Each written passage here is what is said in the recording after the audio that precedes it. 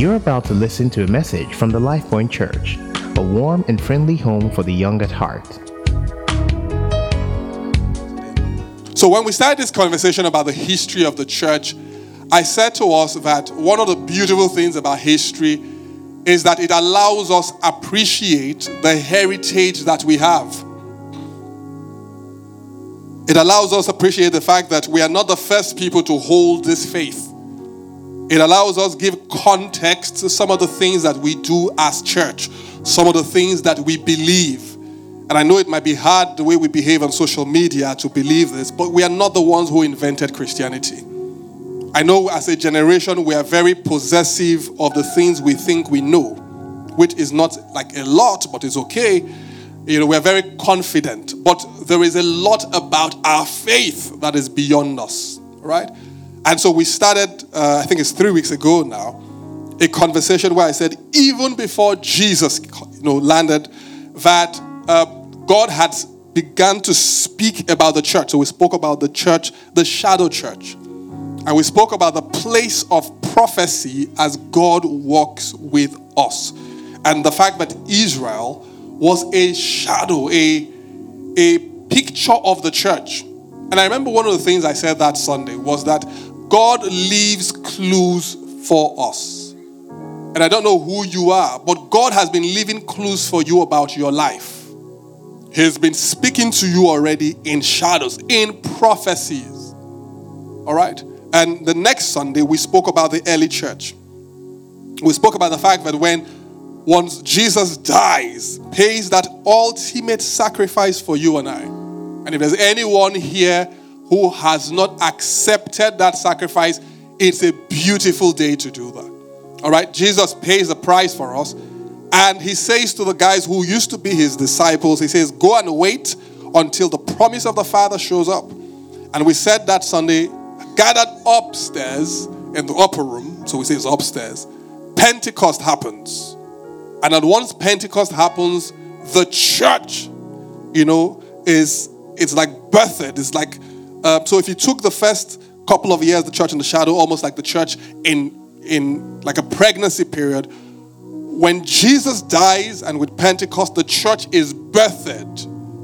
Is birthed in power, is birthed in love, is birthed in wonder. All right? But one thing that marks the church, we say, because the early church is so close to the death of our Lord Jesus Christ, that they did not find the concept of sacrifice a difficult one. And so they'd seen Jesus give his entire life. And so they found it easy to deal with persecution. They found it easy to say, look, if you're going to kill us because of this whole Jesus thing, yeah, but let's do it. They found it easy to, well, when I say easy, I didn't mean it's not painful, but if you beat them, they were happy. Yeah, I don't know who, maybe Tolu, for example, they tell you, oh, nobody in Lekki is allowed to worship Jesus anymore. If you worship Jesus, we're going to give you 12 strokes of the cane on your backside. Like they used to do in some schools before they spoiled everything, and now you can't. I don't know how many of you will say, yes, flog me. Theoretically, we can say that. But then when we find out these guys are not joking, I say, but I don't understand. I can imagine us as a rational generation telling, even if I say, she's just to tell them that I don't believe, but in my heart I know I believe. Okay, I don't believe now, so you won't flog me. But point is, how many of us will, so that early church life where the guys will go, you're going to beat us. Where they would leave careers, they would leave their reputation, they would leave all sorts of things just because of the gospel. And I remember saying to us guys that I believe that there is still scope for sacrifice. And when we talk about, this phase of the church today, you would say, I believe that there's still, if Christ tarries, a generation of Christians that are coming who we need to pay the price for today. Anyway, but that was a conversation. And then on Wednesdays, we started looking at a couple of love letters. Psalm 16 verse 11. For someone, thou will show me the path of life. In the presence is fullness of joy. And at your right hand are pleasures forevermore. That had been dropped in my heart. I apologize, I forgot this. Psalm 16:11. Thou will show me the path of life. In thy presence is fullness of joy. And I don't know who that person is who needs to find joy in God even as this service goes on. All right. And on the Wednesdays, we have been looking at the letters that Jesus writes to the churches. And my goodness, that has been a journey. So we started out with Ephesus, who is a fantastic church. You know, Jesus says, know your works, know all the fantastic things you're doing. He says, but you have forgotten love. And then we went on to Smyrna, which I think that was Folabi and Demilade, who so graciously took us through that tour. On Wednesday, this last Wednesday, we spoke about Pergamos. So Ejiro very graciously, did the hype man thing for me. So he came up and, talked about it. But, Pergamos was a fantastic church to review because Jesus says to them, look, you are located where Satan's seat is. Right? That's an interesting church. Yeah. He says, but this one thing, I admire you for is that you have refused to deny my name. All right? So, this Wednesday, we will go to a church called Thyatira. All right? Now, that one is a beautiful church. If you've not been in a Wednesday service before at Live, at least come. Because, I don't spoil it for you. But that was a beautiful church. Anyway, let me read out. Let me proceed. I think we'll do the interview much later. Galatians chapter 1, verses 6 to 12. Paul writes to the church. He says, I marvel that you are so soon removed from him that called you into the grace of Christ unto another gospel, which is not another. But there be some that trouble you and will pervert the gospel of Christ. But though we or an angel from heaven preach any other gospel unto you than that which we preach you, let him be accursed. As we said before, so say I now again, if any man preach any other gospel unto you than what you have received, let him be accursed. For do I now persuade men or God? Or do I seek to please men? For if yet I pleased men, I would not be the servant of Christ. But I certify you, brethren, that the gospel which was preached of me is not after men. For I neither received it of man, neither was I taught it, but by the revelation of Jesus Christ.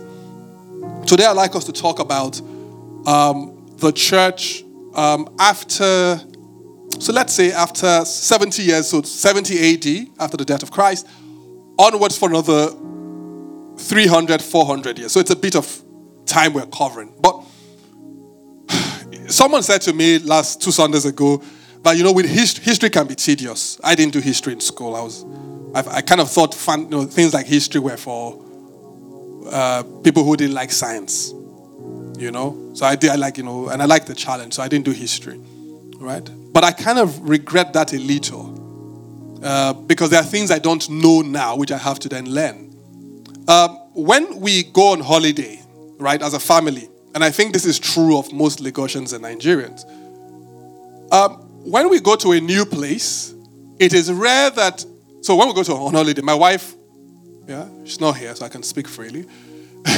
My wife would say we should do, these buses, these tours, where you now climb on the top of the bus in the cold, and then we're going around and they'll be pointing out places to you. My wife would say, let's do that tour.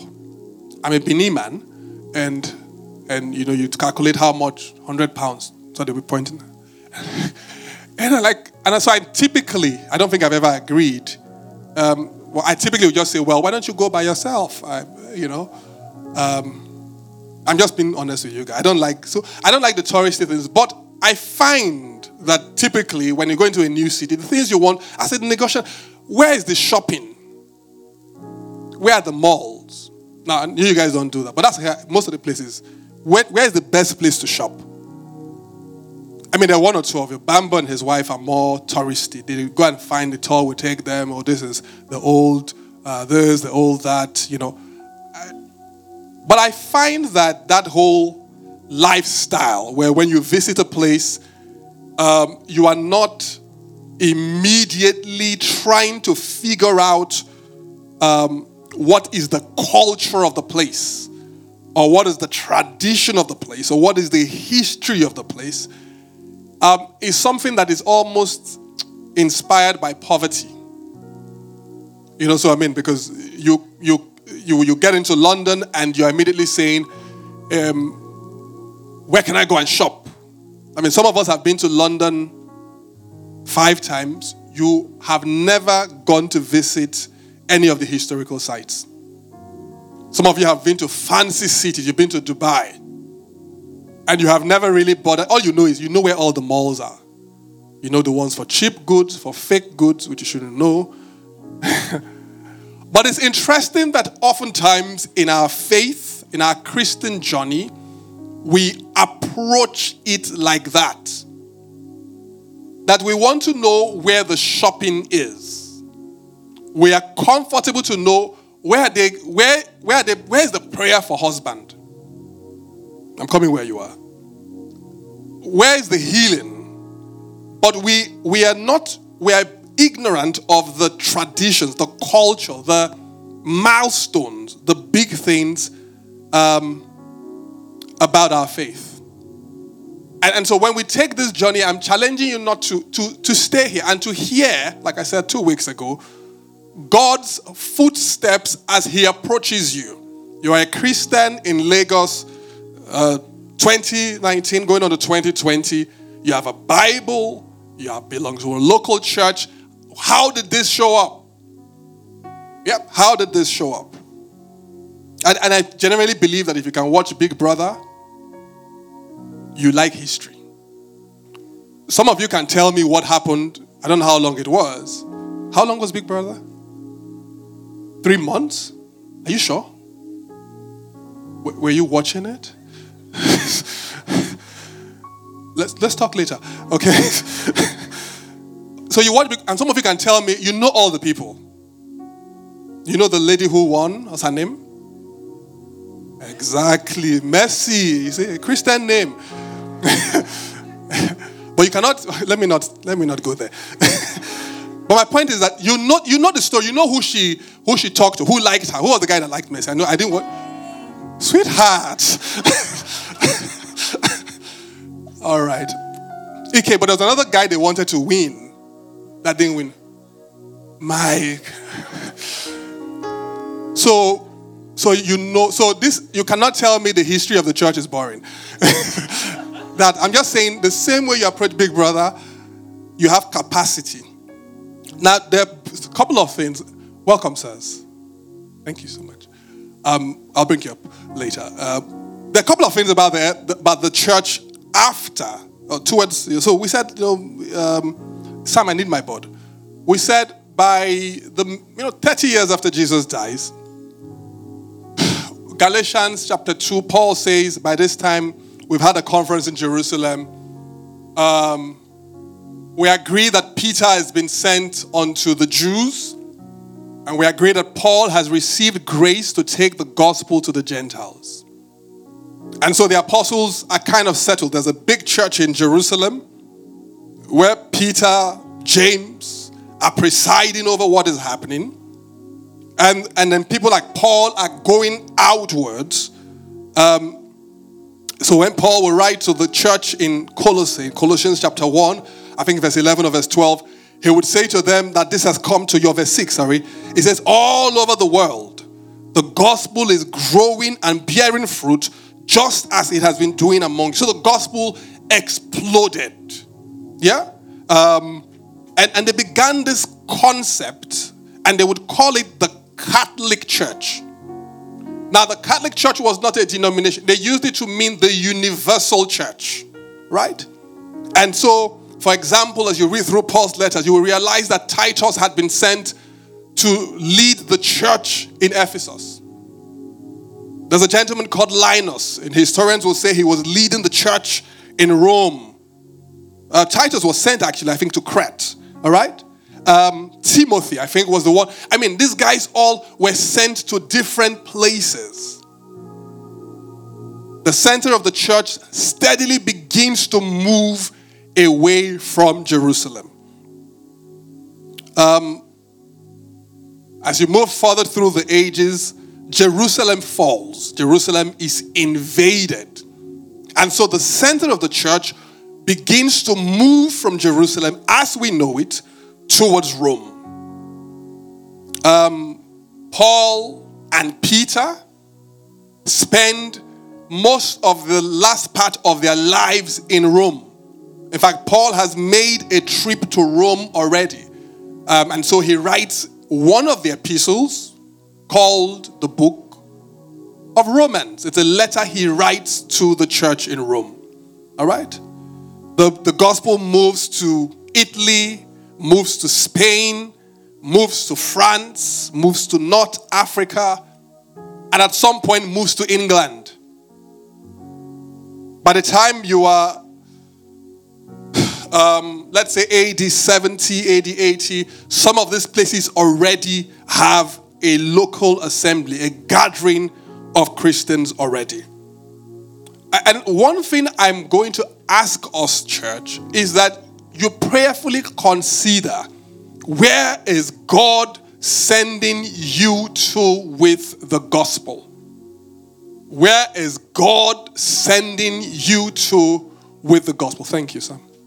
Let me ask your neighbor, where is God sending you to? Where is God sending you to? Thank you. Help me ask your neighbor. I know you have guilty conscience because you're not sure yourself where God is sending you to. But where is God sending you to? And tell them, suggest places to them. Ibadan, Jos, London. Suggest to them, tell them, ask them, have you considered taking the gospel? Why are you ignoring the guy next to you? Canada. Have you considered Canada? Somebody. Kanu, Kaduna. Maiduguri. Who is God sending to Benin? Nifemi. Where is God sending you to? So the church becomes Catholic in that sense that there is a network of churches. I'm going to write a couple of things, don't worry, and I'm going to write fast. So it's Catholic, all right? That's where it comes from. And the concept of the church becoming Orthodox also. So when we say it's an Orthodox church, that all begins to evolve from this time. So on one hand, remember, the apostles are getting older. Paul is writing when Paul writes a number of the letters that we read, he's in Rome in jail. But they begin to find in the early church, so you read, I think it's in Acts chapter 2, the Bible would say in verse 42, that they devoted themselves daily to the apostles' doctrine. And so you will begin to find, even in the early church, a need for them to say, this is what we believe. And so when you speak about a church being Orthodox, it means that they subscribe to a set of beliefs. So the first were Catholic, meaning that the church was universal, it was inclusive, it was connected. So Jerusalem, and then Ephesus and Antioch, and all the other places. And then they began to develop belief, right belief, that was embraced by the church. In fact, early theologians would speak about something called the rule of faith, a short statement about the essentials of the Christian story. So when you read through some part of Paul's letters, for example, 1 Timothy 3:16, he would say, talk about Christ who appeared in a body, was vindicated by the Spirit, was seen by angels, was preached among the nations, was believed on in the world, and was taken up in glory. It was a summation of what they believed. And that was, so when we say it's an Orthodox church, so whether you like it or not, Life Elevation Church is an Orthodox church because and I'll tell you, by next week when we speak about the Reformation, you will understand why those tags then stick on certain churches. In fact, next week, you will understand where the Anglican Church comes from, where the Lutheran Church comes from. But every church, and one of the things which they realized was that they needed to put this statements, rules of faith together because doctrine is an important thing. In fact, one of the things last week or 2 weeks ago, we said persecution showed up. One of the things that the church begins to deal with as it grows on is heresy, is false teaching. But this wasn't strange. When Paul speaks to the church or the elders in Ephesus, Acts chapter 20, when he's about to have his last meeting with them, he says to them, once I leave you, he says, wolves are going to show up. Acts 20, 28 to 30. It says, take heed unto yourselves and unto all the flock over which the Holy Spirit has made you overseers, to feed the church of God, which he has purchased with his own blood. For I know this, that after my departing shall grievous wolves enter in among you, not sparing the flock. It says, and even also of your own selves shall men arise, speaking perverse things, to draw away disciples after them. And so the church is growing. AD 70, Jerusalem has fallen, so it's no longer even the center of the church. There's a whole Catholic community, a whole universal church. But the need to develop orthodoxy has a reason, and primarily because of heresy. So people can ask themselves, what do we believe? What do we teach? So Acts chapter 2 says there is something called the apostles' doctrine. And this is important for us as a modern day church to note.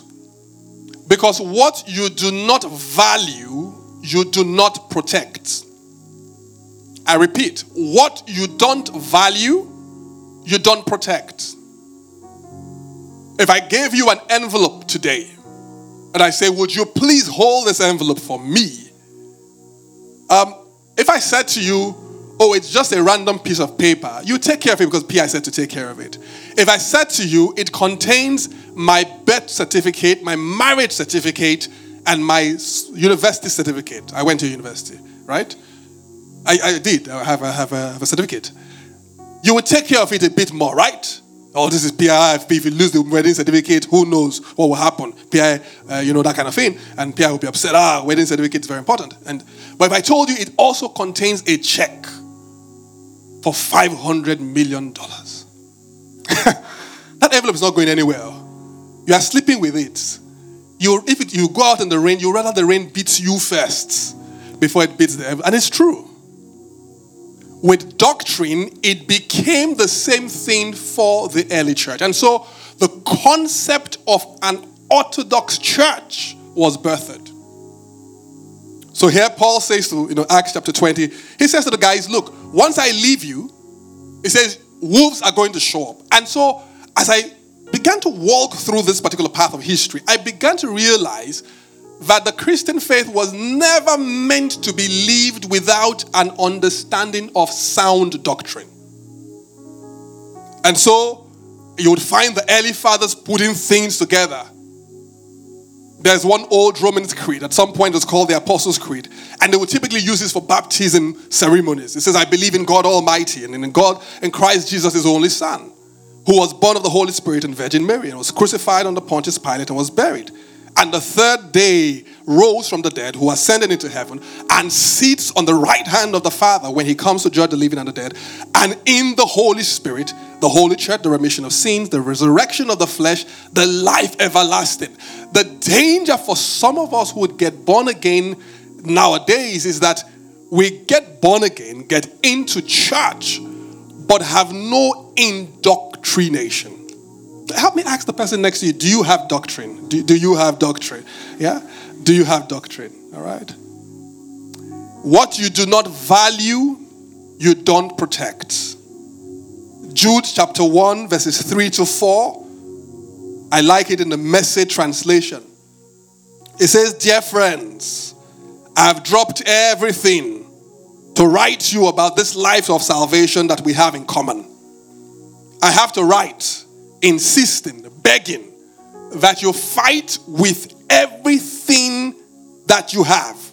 For this faith entrusted to us as a gift to guard and cherish.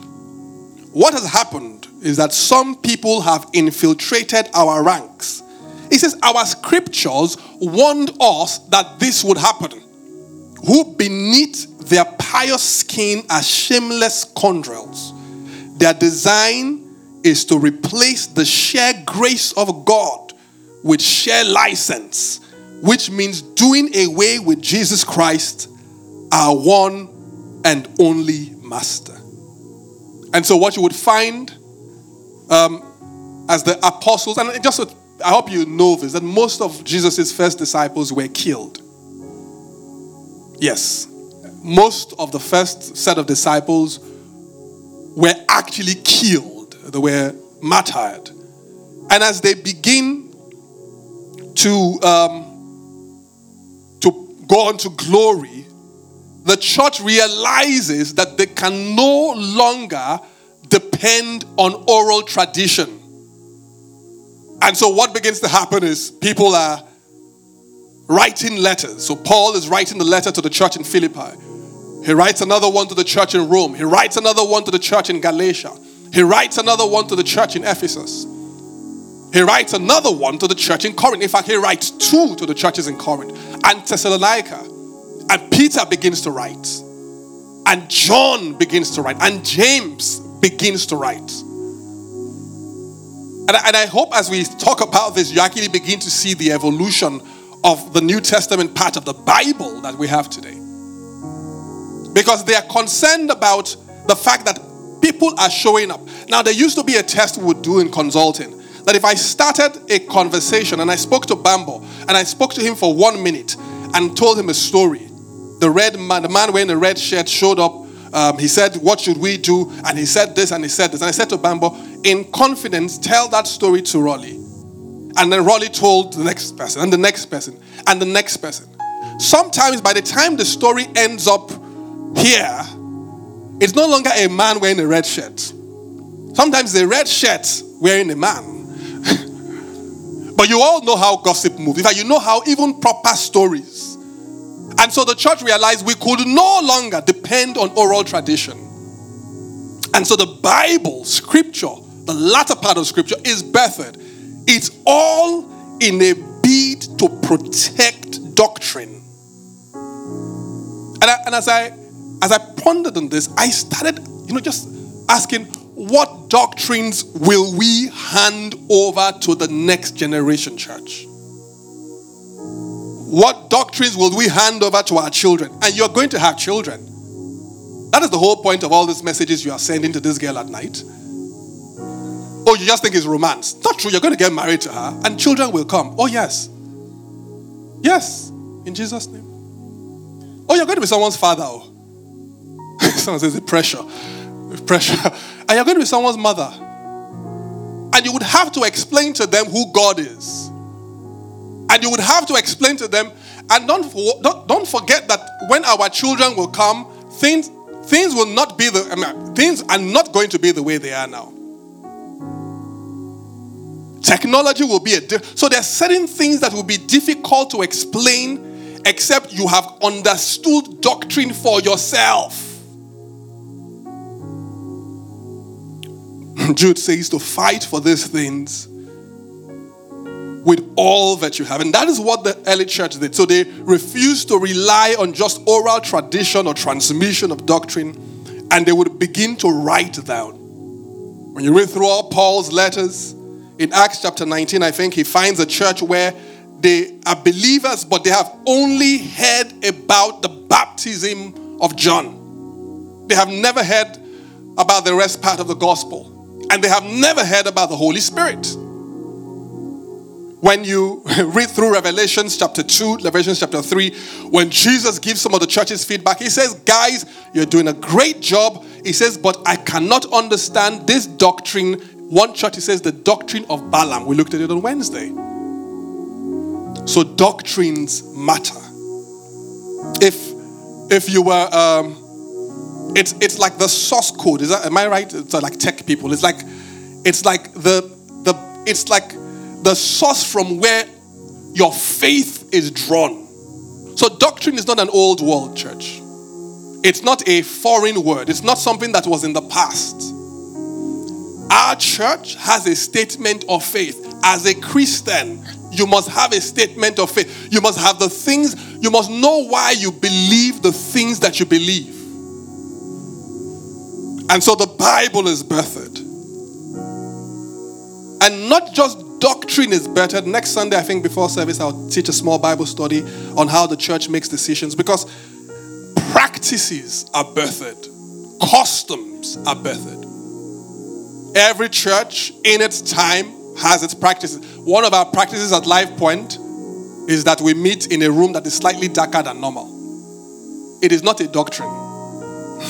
Because sometimes people come here like, it is dark. Yes, it is dark. We like it like this. It's like a nightclub. Yes. Oh, for example, we have a God experience. Someone comes up every Sunday and says, my name is John. I'm here to share my God experience. We all share. Yay! And then they say, when I was 3. And then we say, hey. And then God met me. It's a practice of the Life Point Church. It's not a doctrine. How the church makes decisions. Bible study next week. But Paul and all the other apostles begin to appoint new leaders of the church. May I say this before I progress to the last part and try and make this short? The Bible was never meant to be far away from us as Christians. The Bible was, for some of us as Christians, we are too far from our Bibles. I believe that God is inviting someone this Sunday to understand doctrine. He said to me, and I put it down, that there was too much work had gone into the preparation for your faith. For you to be ignorant. Too much work had gone into it. And I explain in a bit. That a Christian who does not study scripture is disconnected in a sense from the body, from faith. Jesus says in John 15, if you remain in me and my words abide in you. So this is not about one verse. This is not about taking one verse in Psalm that looks nice on Instagram. You can continue to do that one. You know how we post one verse just to remind people that we know scripture and we are Christians? That's fine. We should do that one. But there's you taking Paul's letter to the Roman church and going through it systematically and understanding. Because sometimes I know some of them are a bit difficult to read. But I insist that if you can study physics, you can study scripture. If you can study further maths, you can study scripture. Some of you understand robotics. Some of you are designers. Some of you do scripture is not hard. Some of you have read you've finished the whole series of, what they call it? Tell me. Huh? Sorry? Harry Potter. Yeah, it's a good one. Okay, well, Harry Potter, yes. You said my pastor said Harry Potter. I watched one, I tell you. I thought it was nice. But it's okay. Some of you have finished some of you have watched every match of the Premier League for the last 5 years. You can study scripture because doctrine matters. You know what happens, we say, I like to say young people, but we say, when someone sends you a message and it shows that you read it or you received it, but you don't respond. You say the person left you unread, right? Too many of us have left God unread. We have received scripture. So in God's side, he's looking at it. Choma received Proverbs. Jerome has received this, but there's no response. There's no interrogation. There's a refusal to find out what God is saying. A gentleman calls the Bible the divine library. And I was praying yesterday, I said, God, would you raise in this house students and teachers in your house? People who would come to the place where we treat Christian doctrine as valuable, as holy, as powerful. We belong to a generation that asks questions. My worry is that a lot of that questioning is just because we want to be contrary. Because your curiosity should lead you to a place where you actually study. I learned this, guys.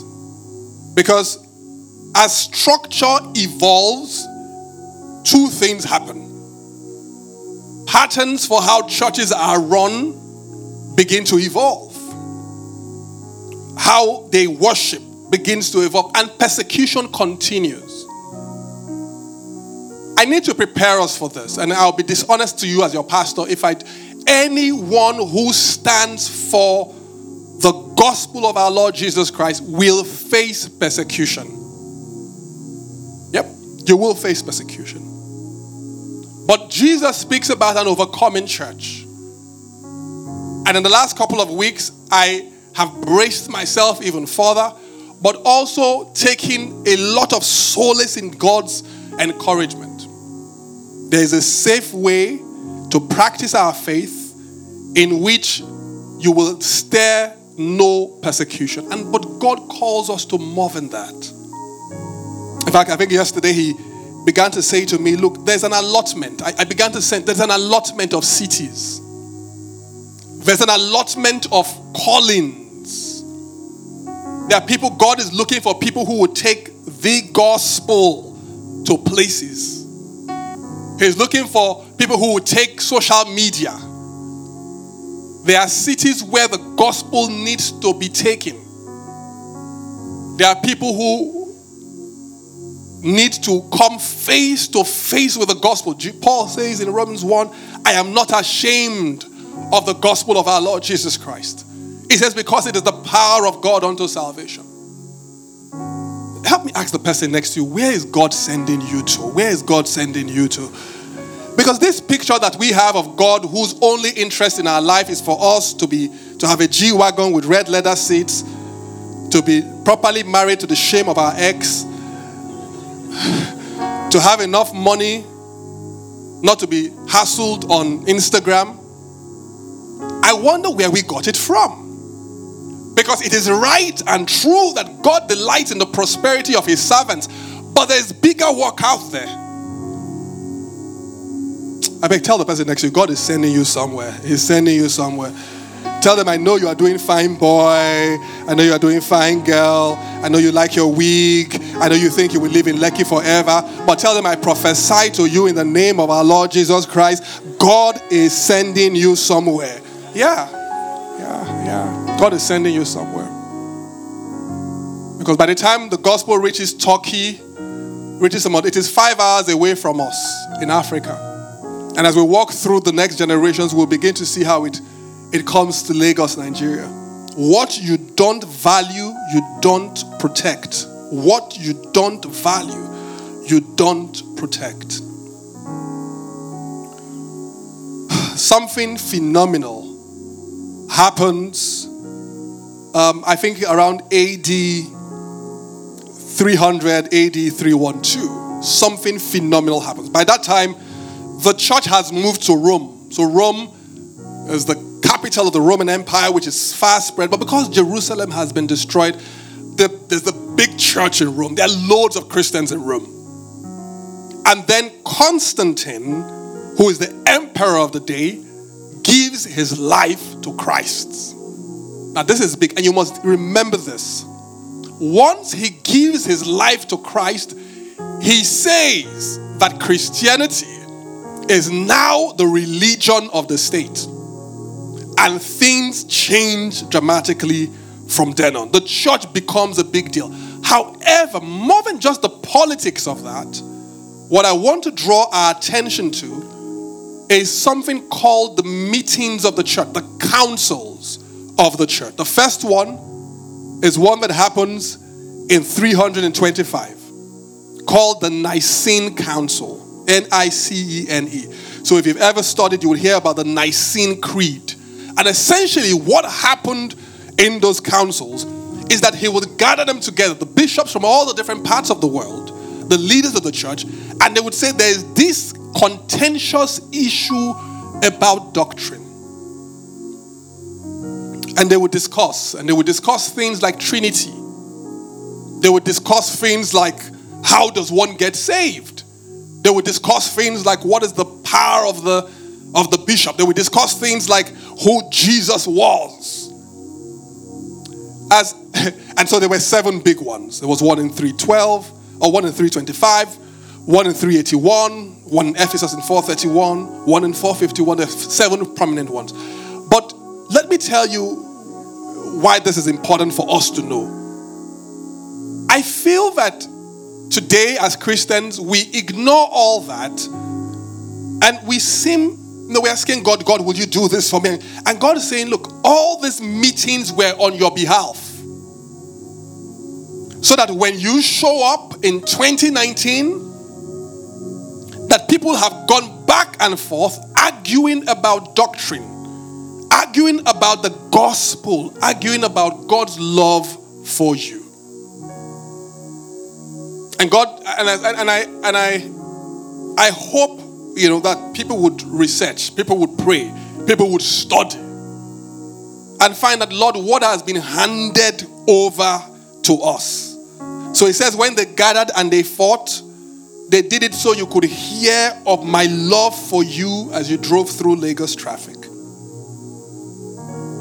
He began to say to me that our statements of faith are more important than our political views.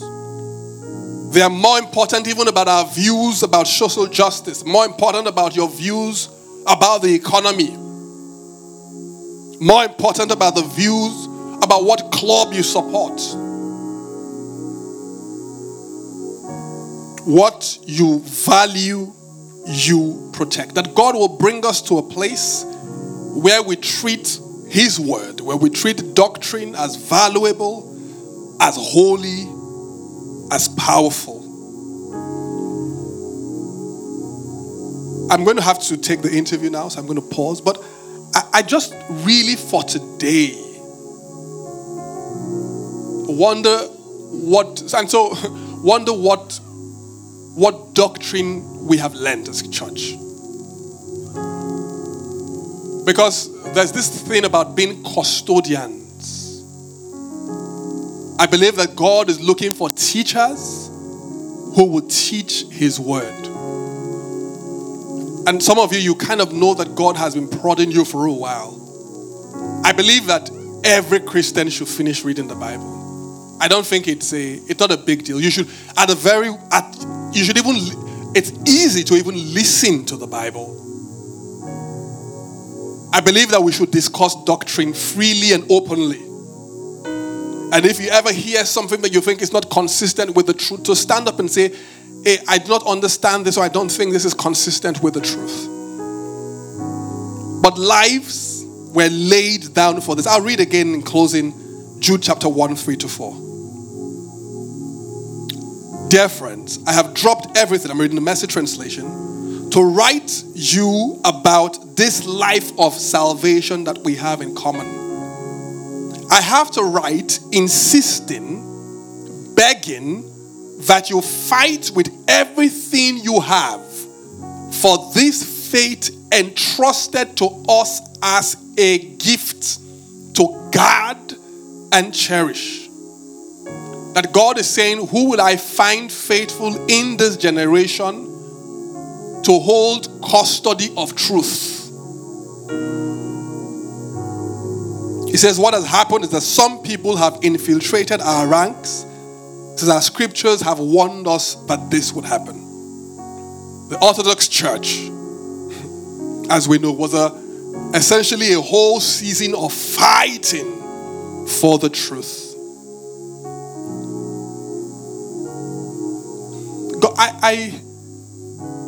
I spent time studying and, to try and put 400 years together into 30 minutes of talk is tricky.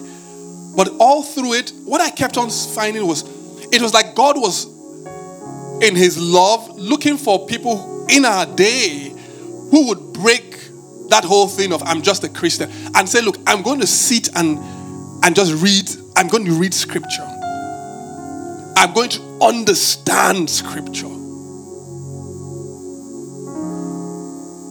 That you can tell somebody next to you, you cannot be far from your Bible. You cannot be far from your Bible. Yeah. In fact, tell the person on the other side, you should be closer to your Bible than Instagram. Yeah. Because if we brought the report out, your activity report on Instagram are one. And your activity report, in fact, nowadays it's easy because with YouVersion, we kind of know. Some of you have a streak going on. Happy for you. Some of you, every time you open is one. Some of you don't have YouVersion. It's okay. But would you step into your Father's house? Yeah, for someone. Would you step into your Father's love for someone? Would you break protocol? Would you dare to be a Christian indeed? I know there are things pending in your prayer request for God. But in this season, would you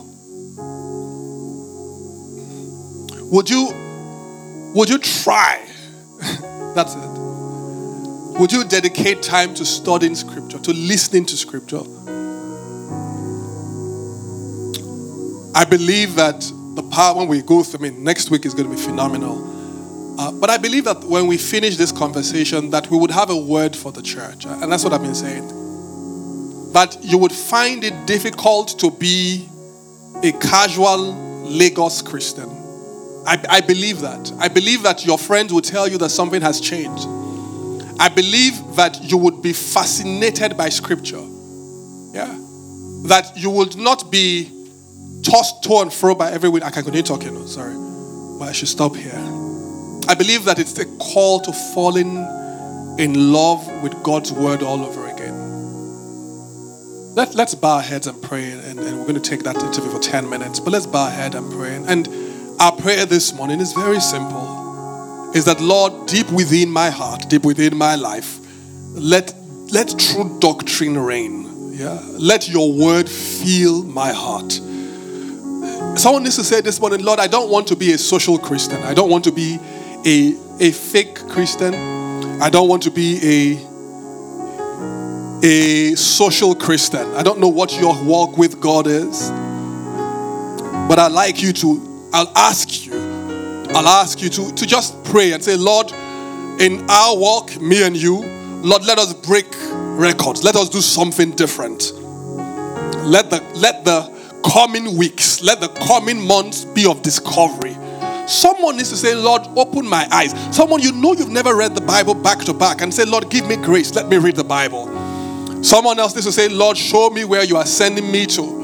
And someone I know you are saying, I'm like Paul, I have this, I have that, I have this challenge. And God is saying, look, I'm the one who is at work in you, both to will and to do of my good pleasure. Someone is saying, Lord, I don't want to play games anymore. I want to know you for myself. I'd like us to pray this morning. Because in all of this is a story of love. In all of this is a story of power.